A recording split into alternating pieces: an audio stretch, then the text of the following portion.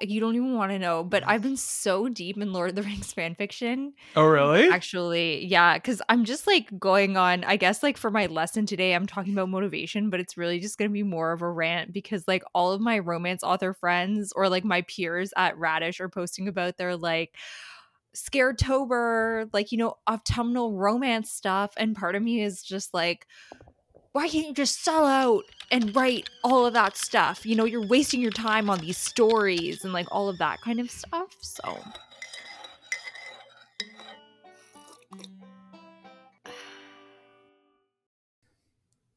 Hello, and thank you for tuning to this week's episode of WGBC Podcast. We are a group of amateur authors sharing writing advice and critiquing each other's ongoing work.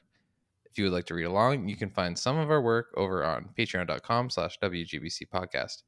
Today we'll be talking about motivation and Jess's latest draft of her story, Ides of August. Over to you, Jess.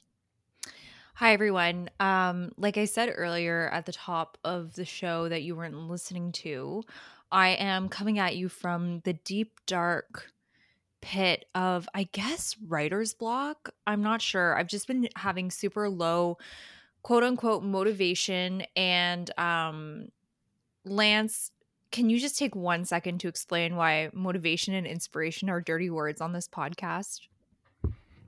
I think that my opinion is that, bricklayers and other people within coders and stuff probably don't feel super inspired to go to work either, but they still go to work because that's what their job is. So if you want to be successful at writing, you probably doesn't matter whether you're inspired or motivated or not, because that probably is going to happen like 3 or 4 times a year, and you got to write either way. That's such a great way of looking at it because I find that I struggle when I get out of a routine. So when life gets like pretty hectic and busy, and for me, it just has been. I had to take my dog to the vet today. I've been taking like an extra course on top of my full-time job, and writing is usually an escape for me. It's something that I do when I'm feeling stressed out, but sometimes your hobbies can also feel like jobs. And, you know, it's important to keep going all the time when you, even when you feel like you don't want to. And I caught myself listening to the first time I was on this podcast talking about the actual craft of writing. And I sound so inspired in that time. Like it's such an easy thing to do, to wake up and do every single day. But it's really not. And I just want to level with you guys that I've really been struggling with this story, with feeling excited to sit down and write. And to be honest, like having been a novelist in the past and having written books in the past, you're not going to feel super motivated and happy to sit down and write every day. Every single book I have worked on, I have gotten to this point. It's kind of like a make or break point where you have to decide to keep going and to push through. And very often you get like, because you're at the bottom of the valley right now, when you start climbing that peak again, it gets exciting and happy and fun again. And, you write a scene you really like, or you feel really great about something. So even if it's not feeling good now, just know if you keep pushing, you probably will get to a point where you feel like really awesome and cool about it again. But I'm hyping myself up here because I'm just really not feeling this friggin' story right now. And all my romance author friends on Radish are just releasing all their wonderful like cozy autumn romances right now, with men in like quarter zip sweaters and women holding pumpkins, and everyone's just falling in love over, on that platform. And I'm kind of here being like, why? Why am I not writing something fluffy and easy and just, sugary, syrupy, sweet like that? That's really something I want to be writing in this moment, instead of, a breakneck pace thriller set in the ancient world, which takes a lot of time to write.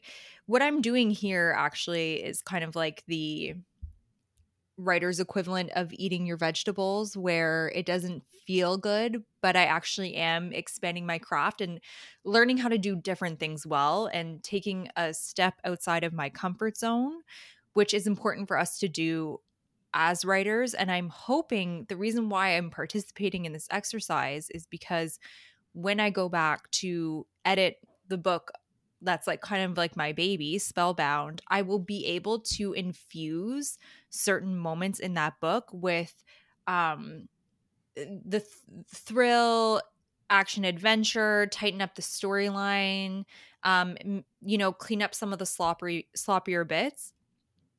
So this is all part of that process. And yeah, I just wanted to level with you guys. And, you know, because sometimes I think we come on here and we're talking about how much we've written and how well it's gone and blah, blah, blah. And it's just really not always the case.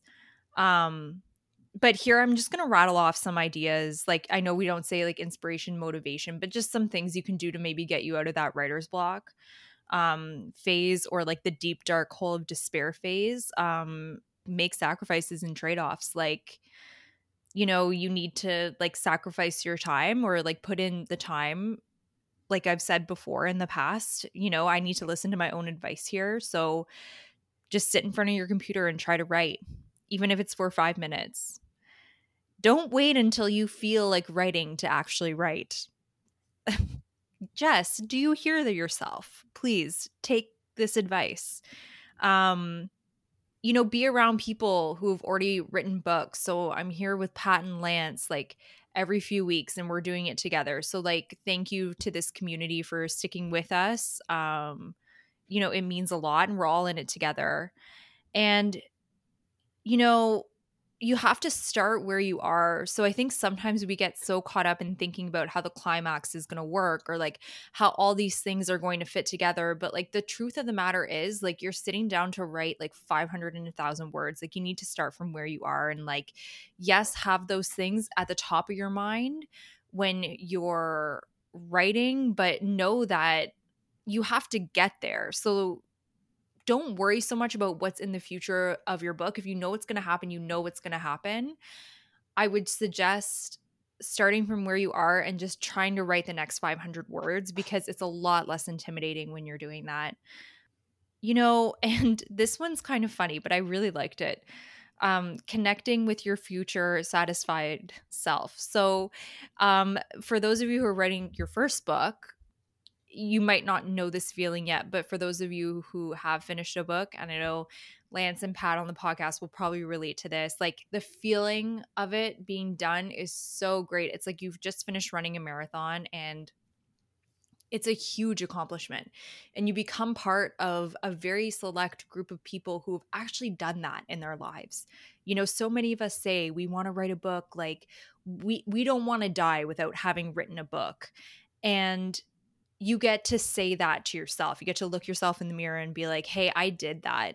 And it's a great feeling. So connecting to that feeling and knowing that it's going to feel great when you're finished, that is something that you can take to help get you to the end. And yeah, I don't know. That's kind of where I'm at right now. So sorry for this big rambling half rant, but I just wanted to be real and, it is what it is. I thought that was a great half rant, and I think it summarizes. It really hits on all the hard things. Like, and most of the time, I don't really want to write. I almost never want to write, but I really like the idea of my story, and I want to get it out there. But then when it actually comes time to sit down and write, it's horrible to sit down.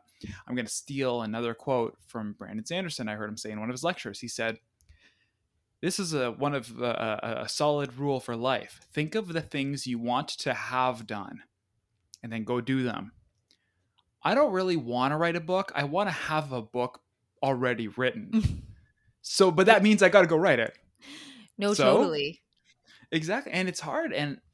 But that being said, I get so much satisfaction out of knowing that I wrote that first draft, that I have an actual 100,000 word novel done. And the quality might be suspect. I'm okay with that. I still did it. Yeah, 100%. 100%. And the other thing I'd like to point out is that, from season 0, when we were doing the writers group before we had a podcast, Jess submitted her baby book, Spellbound, and that was working on another book. I think that she's talked about how she's less inspired by the current book, but I don't think there's a downgrade in quality. The writing is higher quality, I would say now, of course, because you're more experienced than it was before. So I would say that your readers probably can't tell what you wrote while inspired and what you wrote while not inspired. It doesn't probably actually make a difference in your actual writing. You know, Um, thank you. Okay, so first of all, like thank you for that.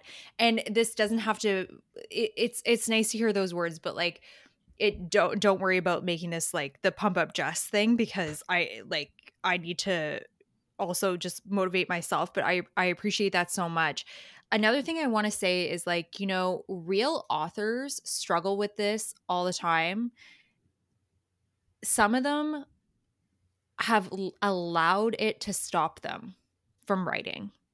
yep. Very popular authors. Very And I'm prominent not ones. Yep. I'm not throwing shade at all, but you know, you like Harper Lee said that she was so terrified to even write another book. George R. R. Martin, like it has 2 books that are supposed to come out, and like he has stopped guessing when that's going to happen. You know, Patrick Rothfuss like is leaving us hanging on the end of a trilogy for 11 plus years. Like, you know, the more like you procrastinate and like hold back your art or like don't practice your art, like the harder it's going to be to get out there and like start again, especially when you're in the middle of something, you know? I like what you said about like the make sacrifices or whatever. Like, I hope all the listeners are aware. Like, we all have full time jobs. We're making this podcast. We're, busy people with regular ongoing lives. But you have to like carve that time out, and it's Yep. gonna bite into something. Maybe, Absolutely. yeah. Hell yeah. Anyways, yeah, it's tough to always find a spot to do your writing. I also I was I'm doing the pump up everyone, right? It's like it's actually I was trying to point out like it's hard for everyone, and everyone feels unmotivated. I've told you from my last books, like, oh, I didn't feel great writing this part. You can't tell the difference at all. Nobody's been able It's to tell the true. difference. No, I it's think, true. And I that think goes you for can everyone. tell when I kind of am against this one. I think you can tell when the author's like having fun with a part. Like, oh, that must have been fun to write. I think it's possible, but those parts that are fun, I think are very few They're and far going to be between. fun anyways, even if you had Yeah, written and they're them going when to be you were fun grouchy. anyways. Yeah, I guess Yeah. so. Yeah. Like for example, like maybe this is like a bad way to like write, but I have this idea for a scene in my head in a gladiatorial arena, you know, with like, you know, Augustus and like the Vestal Virgins. I can just see it in my mind's eye and it's going to be friggin' awesome. But it's like working up to that and making sure I'm hitting all the plot points like to get to that particular scene. Like it's like literally pulling teeth, Mm, you know, but yeah. but here's the thing with writing, like I always say, it's a compulsion. So I've been really, obviously we did our Lord of the Rings episode, please listen if you have a chance, but like I've been reading a lot of Lord of the Rings fan fiction, and I'm like, oh my god, I read one that was over, I think it was 150,000 words. It was incredible, it was so good, and I was sitting there being like, yes, you did this, but like you just donated 150,000 words and all that time and effort for like literally what? Just some people patting you on the back. Like, thank God people do it, because then people like me go on and read it and are like, holy shit, like this is amazing. Like, thank you so much for giving me this. It's 3 a.m. I can't fall back asleep. Like, what else would I be doing right now besides reading about, you know, Eomer and Lothiriel, who I don't know if you know, Lance, but they get together and there was a million fanfic about like their relationship after that, and it's just All addicting. Like right. it's truly addicting. And but part of me was like, you know, this person has the capacity to write this a beautiful full-length novel, maybe not of like the exact thing she wrote, but like hell, 50 Shades of Grey was based off of Twilight fan fiction. You know what I mean? Like there Mhm. are ways, like if you're doing that, like go write your own book and like market it and sell it on Amazon, because like you're basically volunteering all that time to go somewhere. So yeah. I mean, If that's what you like, that's what you like. But yeah, absolutely. Just like, you mean just because you can't monetize it? Well, yeah, just because you can't monetize it. I don't know. Maybe that was like the wrong thing to say, because in my past, like with writing fan fiction, it was a great way for me to like just kind of test out my writer chops and everything. But like, if you're gonna write that long of a story, like, man, write it for money. Yeah. Yeah. Yeah. Why do the like easy version of a hard thing? Just do the hard thing. Just do the basically doing hard it already. thing. Yeah. Yeah. Actually, now I'm feeling kind of motivated. I'd also want to point out that I have been like, I didn't write for 2 weeks. I did my last submission, Mm. and then we had that week off, and we had the Lord of the Rings pod, and I didn't write for 2 weeks. And then every day that passes where I didn't write, I got less and less. It felt more and more daunting to Mm. get back into it. And then like I didn't do any planning or anything, and then I kept getting stuck on tiny things. And my solution for that was really helpful. I called me and Pat had a talk for like an hour or something, where we talked about my next chapter and where I was going with it, uh, and that was really helpful, and that got me excited again, right? That's So Did you important. start since that? oh yeah, I've started. Oh, nice. I've Right started. on. I've got probably over 1,000 words since our chat, and I'm probably looking at the whole thing being 5,000 words total. So that's pretty good. That's really good. Right on. I'm jealous. I haven't started yet either. In a bit of a rut, but it's less of the like I'm unmotivated or uninspired. I want to write. I just have been learning how to tile floors and then waiting for shit to dry and then doing it at the anyways. Home ownership, eh? Pat's in the middle of a renovation, and we pray for him because I just moved my stuff back into my kitchen. I'm a whole new man now. I'm ready to write. you reclaim that space. There's Yeah. nothing worse than living in a renovation. No. Like that to me is like, you know, Dante's Seven Circles of Hell, like that, and waiting in line at Service Ontario. Living in a renovation is like level 1, Service Ontario is like level 2, you know? And then obviously they get progressively worse, but those are pretty bad. I think what you can gather from this is that I'm not sure a whole lot of people actually like writing, but it's still actually kind of awesome. I get to talk to my colleagues here. I Something get to that you have a have completed done. That's the product. best explanation I've heard. It's The same something, reason yeah. why you go to the gym or you whatever, go for a run. Yeah. You want to have done it. Yeah. Unless you're one of those whatever runners high people that genuinely actually enjoys running, you want to have done it. You don't want to go running. Yeah. And we're all here. We're still writing. We like it. I guess we still like it. I don't know. It's okay. All right. Should we get into the summary? We open with Milo and Cassie pondering Dr. Palmer's journal, which Milo is worried that they're not going to be able to read because it's so ancient. And then we go to see what's happening with Hugh. Basically, he is worried that he's gotten himself into something he cannot get out of. He's had to sign a lot of papers, and he's currently being flown to the city of Alexandria in Egypt, along with Ulrich Best and all of his cronies. They disembark off the plane and get into a car. Ulrich drives him through the city of Alexandria, along the way telling him that he has some very special friends that he'd like Hugh to meet, because Hugh is an expert on the Emperor Augustus, and those friends have some questions for him about the Emperor Augustus and how he thought. At the end of the car ride, they pull up into the port of Alexandria. Hugh gets out of the car, and while he's admiring the city, someone cracks him over the head and the world goes dark around him. We then go back to Cassie and Milo, who are in Rome, and the rip is being opened for her, especially in the company headquarters. She is told to go through the rip feet first. However, she forgets this advice as she's kind of mesmerized by what's happening to her. And she goes through hands first, and she feels someone grab her and pull her into this different timeline. And her hands are bound as that happens. And then we go back to Hugh, who wakes up in a very mysterious environment and he's not quite sure what's happening. So, as I said in the earlier segment, I could not tell that you were not inspired. I thought that if this was again a breakneck pace. It was I just wanted to keep turning the page, and I was kind of bummed out that it was over already. And so, which is exactly how I felt at the end of the last one. And you are kind of writing a thriller story, so that's exactly I think how I should be feeling. So that felt great. Um, I'll go through my comments one by one here.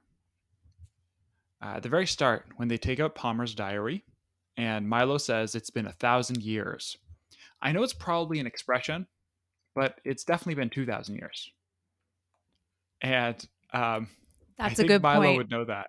He should say 2,000 years because it's Yeah. like exactly 2,000 years. No, you're right. Um, I really liked when they spoke Latin together. That was really cool.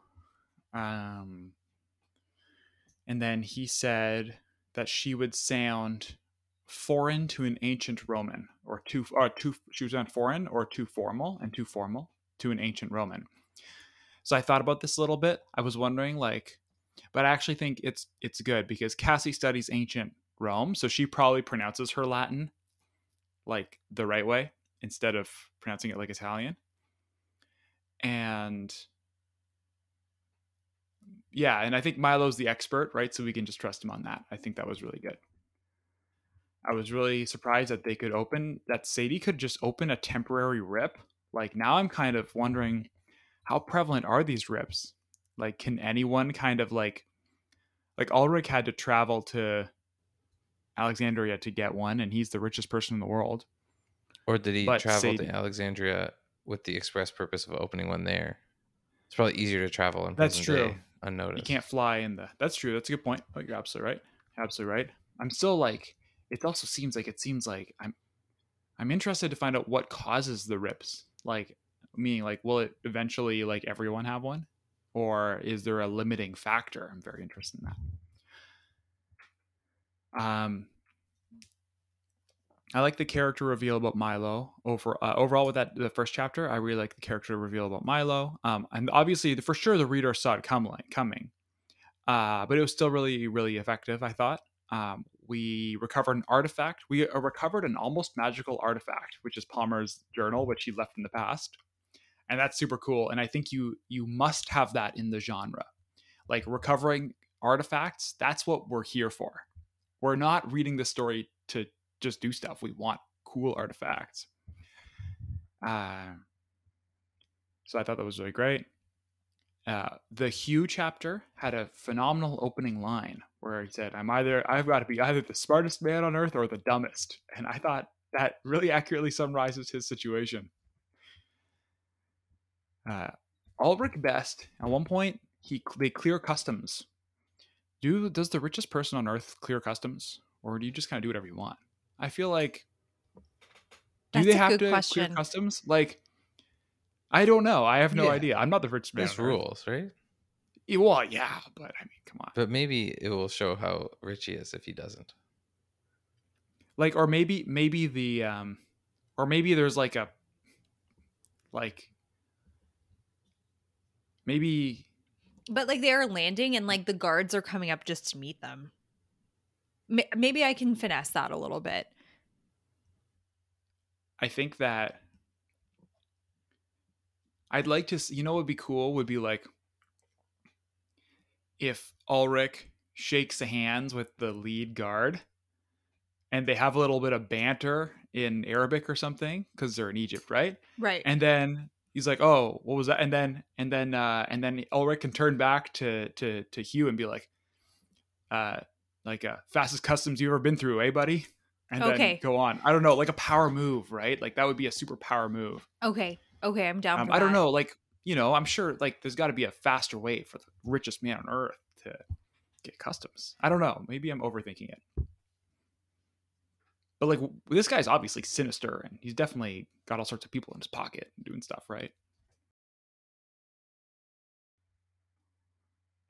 I thought so. 10 people know about the rip. Like half of them are in that room. That's a lot of people to know a secret. That's a lot of people to know one secret. So I'm really excited to see how that works out.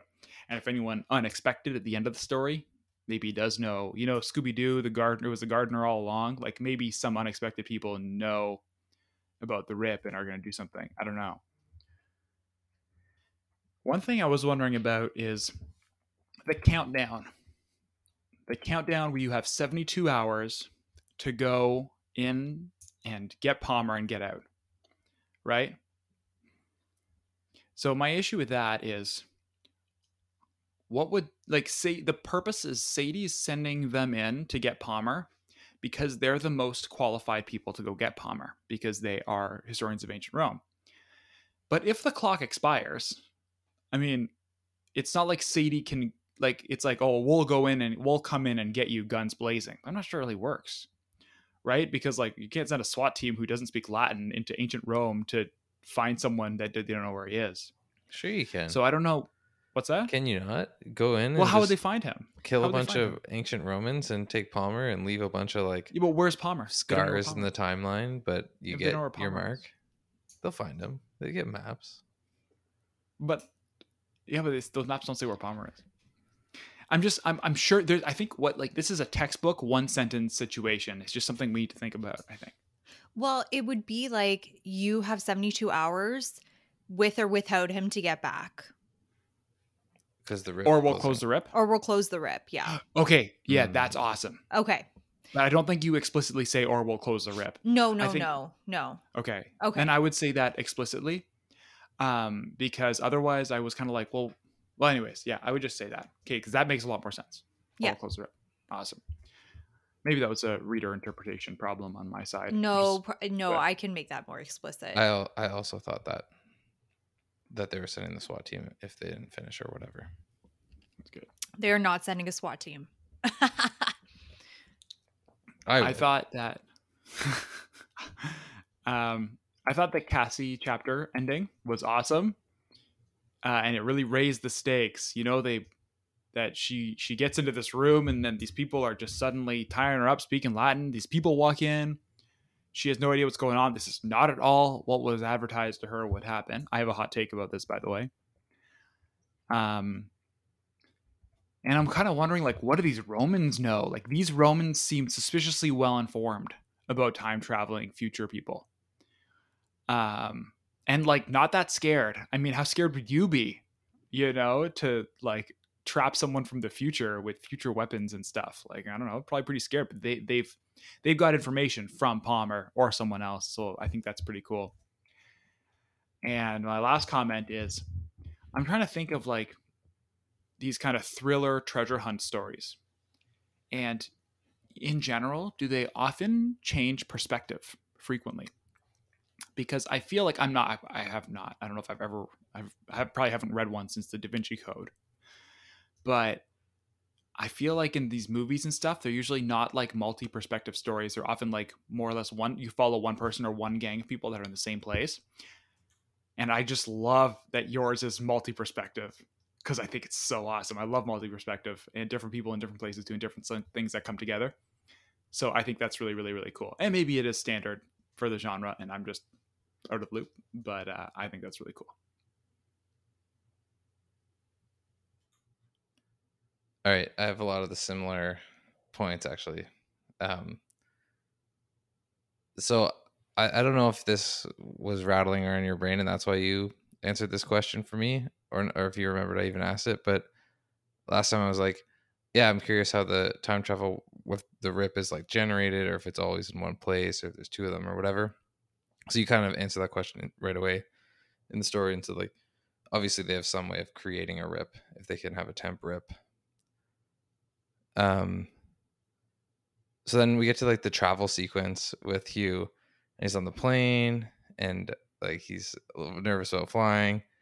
And what's the rich guy's name again? Best. Yeah, Best is whatever, sleeping, and then he gets in his cool car, and Hugh thinks it's silly to be driving such a anyways, it was a travel scene. It wasn't fast travel, it wasn't too long, but it was a good chance to get to know those characters. So I thought you did a good job with that. I like the line, And this is definitely one of those lines where you're making the reader feel smart, like they've already figured it out. Like, the great city would have been a sight behold in past days, with the huge lighthouse welcoming ships into the harbor. Like, we know that he's going to the past. We figured it out. We're so smart. But anyways, good little wink at that. Oh yeah, the 72-hour stakes. That's awesome. We needed some stakes, especially in time travel things. You always have to be careful about timelines. So I'd like that you did it this way. Because obviously if you are capable of going back in time, your present elapsed time should be irrelevant to the past elapsed time, unless you make it so that there's some way of like preventing you from getting back or whatever. But like, it's not like Palmer is getting more and more trapped in the past. The present time shouldn't affect the past time. Like, time is elapsing for Palmer separately from Cassie. So anyways, all that to say is 72 hours to get back through the rip makes sense.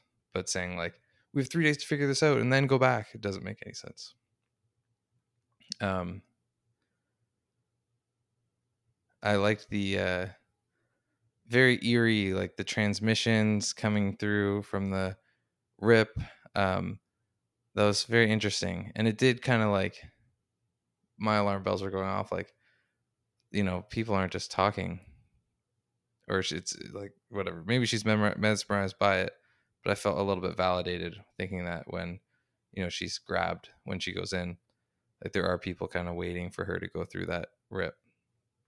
And I was also thinking like, all right, these are a lot of like silly instructions, like feet first, sure, don't yell, of course. And I totally understood with that laundry list of instructions how she screwed it up. So when this is my misunderstanding, and I know now based on your summary, I thought Hugh went through the rip, and that's what hurt his head.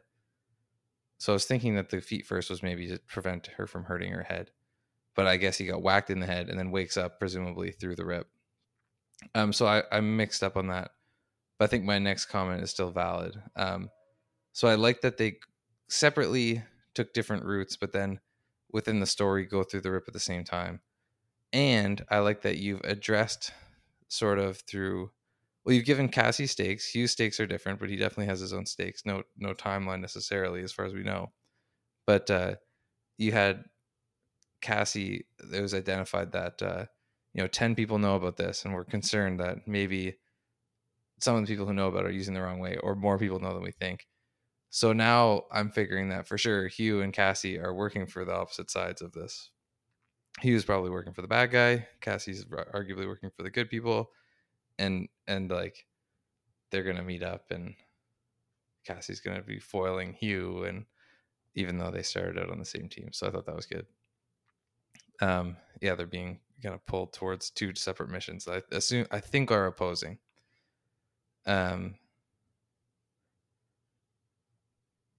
Yeah, so that's all I have.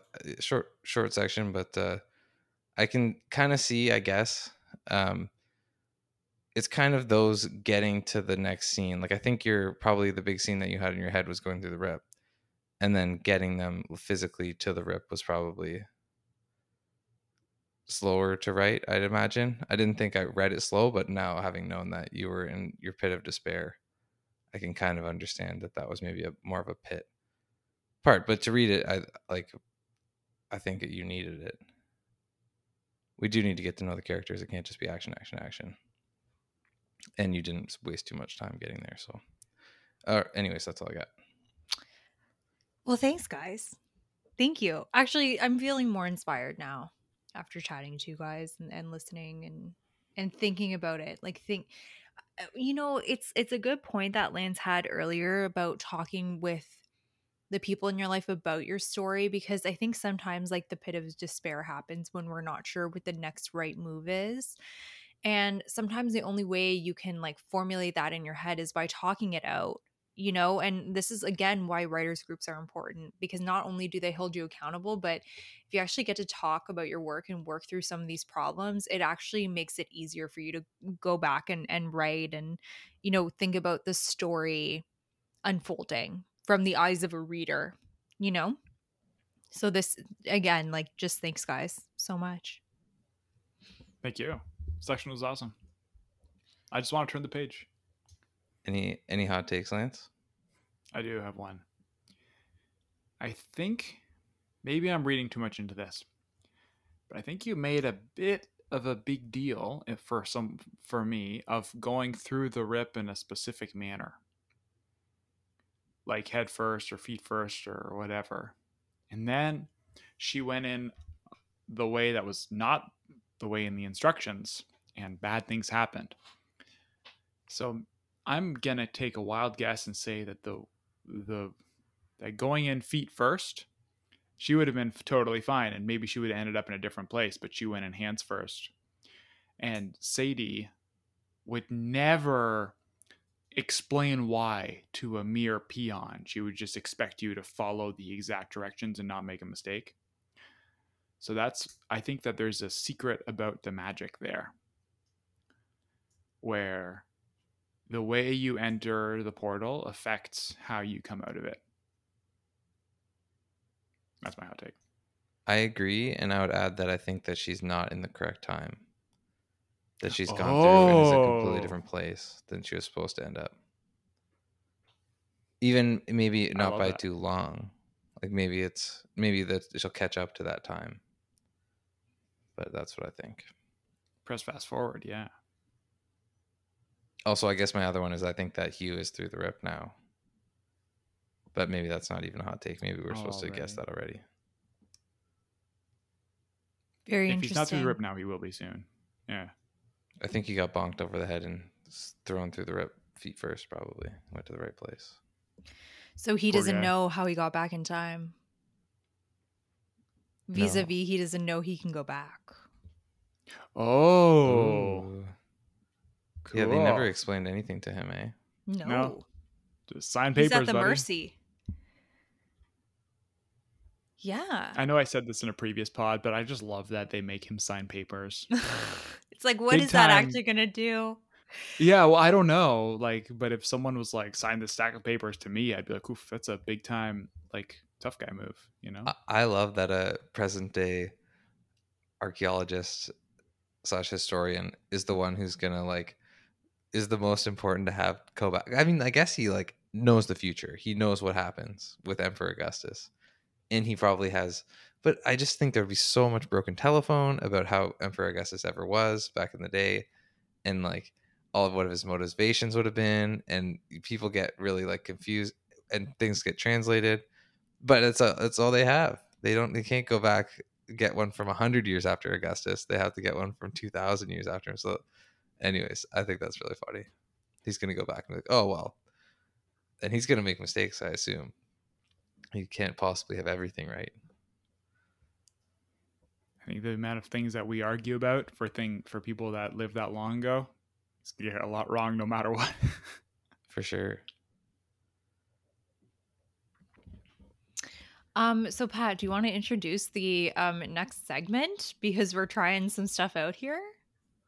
I can't. We need some theme music, guys. Help us out if you listen to this show and know theme music. Should we drop our email? wgbcpodcast@gmail.com. Send us your theme music, and we'll use it for Jess's new segment, Fanfic or Classic Lit, where she reads us a segment of work of her choosing, and Lance and I have to guess if we think it's fanfic or the real thing. And there's a couple more coming. But yeah, theme music, send it our way. Oh my gosh, how fun would that be? Are you going to tell us what the original work is, Jess? Well, I think it's going to be pretty obvious. So basically what I'm going to do is I'm going to read a selection from either the actual text of the book or an excerpt from the fan fiction. It will not be long, because I think if you take too long, it can make it obvious, okay, one way or the other what it is. So it's going to be a short little excerpt. And I want you to put your little thinking cap on and decide whether that is from the fan fiction or from the original text of the work. And yeah, we'll have some fun with it. Okay, are you ready? Ready to go? Born ready. Okay. Aragorn rose to his feet, his hand gripping the hilt of Anduril in silent warning. I have told you my decision, and I never wish to hear this matter raised again. He roared. You do not fool me. I have a guess. I'm ready. Okay, think of go your guess. ahead. Think of your guess. I don't want to influence it. I'm ready. Okay. What's yours? I think it's fanfic. I was gonna say classic lit. Is that your final one? Yep. Yeah. So that is actually from a fanfic known as Web of Treason by Linda Hoyland on fanfic.net. It was published September 14th, 2005. And it is over 140,000 words and has 1,500 reviews on Wow. fanfic.net. Wow, that's amazing. Yeah. That's Shall awesome. I read the I guess that's why you do fanfic, eh? 1,500 reviews. That's impressive. it's very impressive. You know, And people that are was gonna written read in it. like 2005. You'll sell books, I guess, with that. No kidding. Okay, so I'll just read you the summary because the summaries are very short on here. Okay, to save the tortured captive, Aragorn, Faramir must forfeit his own honor. Can one do evil in the service of a greater good? And will both King and Stuart survive an ordeal that tests their friendship as well as their fealty? MC Award winner, 2005. I don't know what MC is, but it was an award winner. There you That's go. great. That sounds awesome. Good. I know it does sound awesome. I'm like, oh, maybe Can I I- should read this now. Okay, I'm gonna say one thing. Yeah. I could be completely wrong about this, but the word roared, I think that tipped me off. Maybe roared shows up all the time in Lord of the Rings. I don't know, but I just feel like that's not a very Lord of the Rings type word. And it's not, it's also kind of like a little bit out of character for Aragorn. To roar. But now grabbing the hilt of his sword, not really. Yeah, and there you go. There we have it. So Pat was fooled by the fanfic. Were you fooled by the fanfic? Let us know. And we'll play another round next week, or we'll do one where I read a 1-star review of a classic book and the guys have to guess which book it is. And that one is also guaranteed to be funny because I used to do it as a drinking game in university and people would laugh a lot. So I'm nervous for that one. unless you I'm want to gonna try drink. one right now because like they are just I'm so- gonna try one. Okay. Do we have time? Yeah, we have time. Okay, 1 second. We have Sure. time. Pat, you might need to do some editing here. It's what should we name this one? 1-star reviews with Jess. Yeah, that's good. All You right, know the name, welcome we to can change it. 1-star reviews with Jess, where Jess reads us a 1-star review, and we have to guess what classic literature it is reviewing. We'll work on that. When we say classic lit, it is in the canon of the great works of English literature of all time. Oh, okay. So it's actual classic lit. It's Yes. gonna be like okay. I hope it's not Okay. Huckleberry Finn. I haven't read it. So I have a 1-star review queued up here, and if you're really stumped, I can read another one. But I think you will probably be able to guess it. Like I said before, this is a book that has been added into the canon of great literature by professors. It's a very well-known, popular book that has been made into film, TV shows, still captures the imagination of people everywhere, especially the girlies who love to watch this, sometimes in the autumn. Okay, the soundtrack is like very famous in some circles, and yeah, the girlies love this one. Okay, so this 1-star review on Goodreads is from Rex. The most overrated book in the history of literature. The plot borders between meaningless and trivial. I was forced to read this book in ninth grade English class. This was perhaps the most tedious school assignment I've ever received to date. For several pages, a lady remarks to a man about what wonderful handwriting he has. Not exactly gripping material. The entire book seemed to be about hormone driven, marriageable age creatures trying to outwit each other in word and on the dance floor. The book itself is bad enough, but to complicate matters, women pledge allegiance not only to this book, but also to the gazillion-hour movie.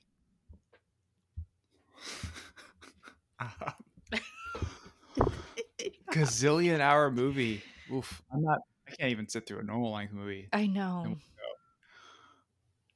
No, Fifth Business. I feel like I read this in high school too. I'm trying to remember what it's called. Can I guess the author? Yeah. Jill, what's that boat or that book? Jane Austen? Movie about it. Yeah. I didn't. It's a Jane Austen book. Lance has got it. Is okay. Okay. Can I guess which one? Yeah. Oh, Pat, do you have a guess? Did you hear what I said? It is a Jane Austen book. Lance got that right. I have a guess. I wrote it down. No, I can't remember what the book is. I'll think of it in a second. Okay. I'm going to go with Pride and Prejudice. You're absolutely right. Pride and Prejudice. Ding, ding, I ding. wasn't going to guess that. I'll keep my guess to myself. Oh, man. That is Sahara? hilarious. Okay. Women pledge allegiance to this gazillion-hour movie. And I'm like, yeah, it's not for you, buddy. I haven't seen, or actually, I haven't read Yeah, read another one. I want to hear another one, sir. Okay, let's see. These are fun.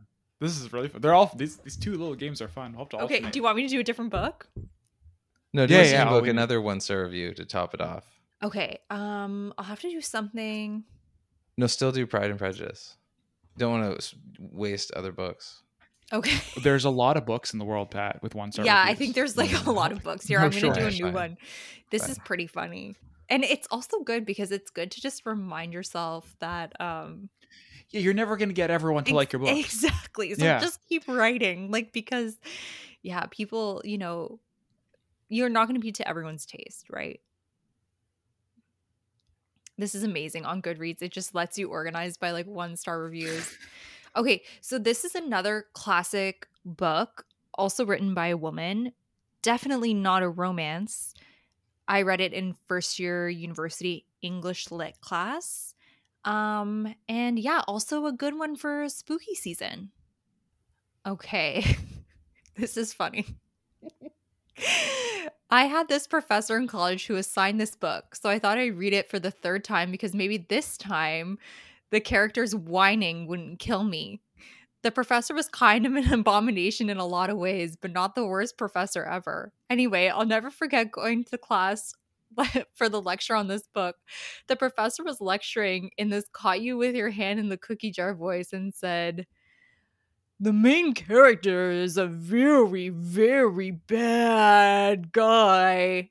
Sorry, that's my impression of That's that your professor? So what I knew from college about the structure and influence of the novel was just that. Everything else I learned on Goodreads. This author is the Elizabeth Gilbert of the 19th century. Yes, horrifying, but for the right reasons. And don't try to tell me those that author and Gilbert weren't writing horror. That's just silly. Wow, that person really did not like this book. What book do you think it is? Who's the Elizabeth Gilbert of the 19th century? That is 100% wrong, just so you know. I'm not going to get it. I have an engineering degree. I won't have read this book. Oh, okay. This is another good 1-star. An annoying scientist and an ugly tall man fight over who is more depressed.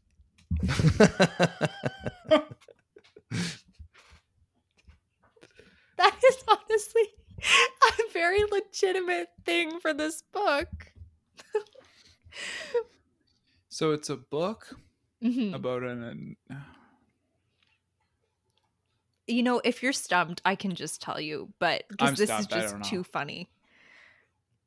Okay, so just to recap, it's a horror book with like a bad character in it that like has a female author. So if you're screaming the name in your car on your way to work, the book is indeed Frankenstein.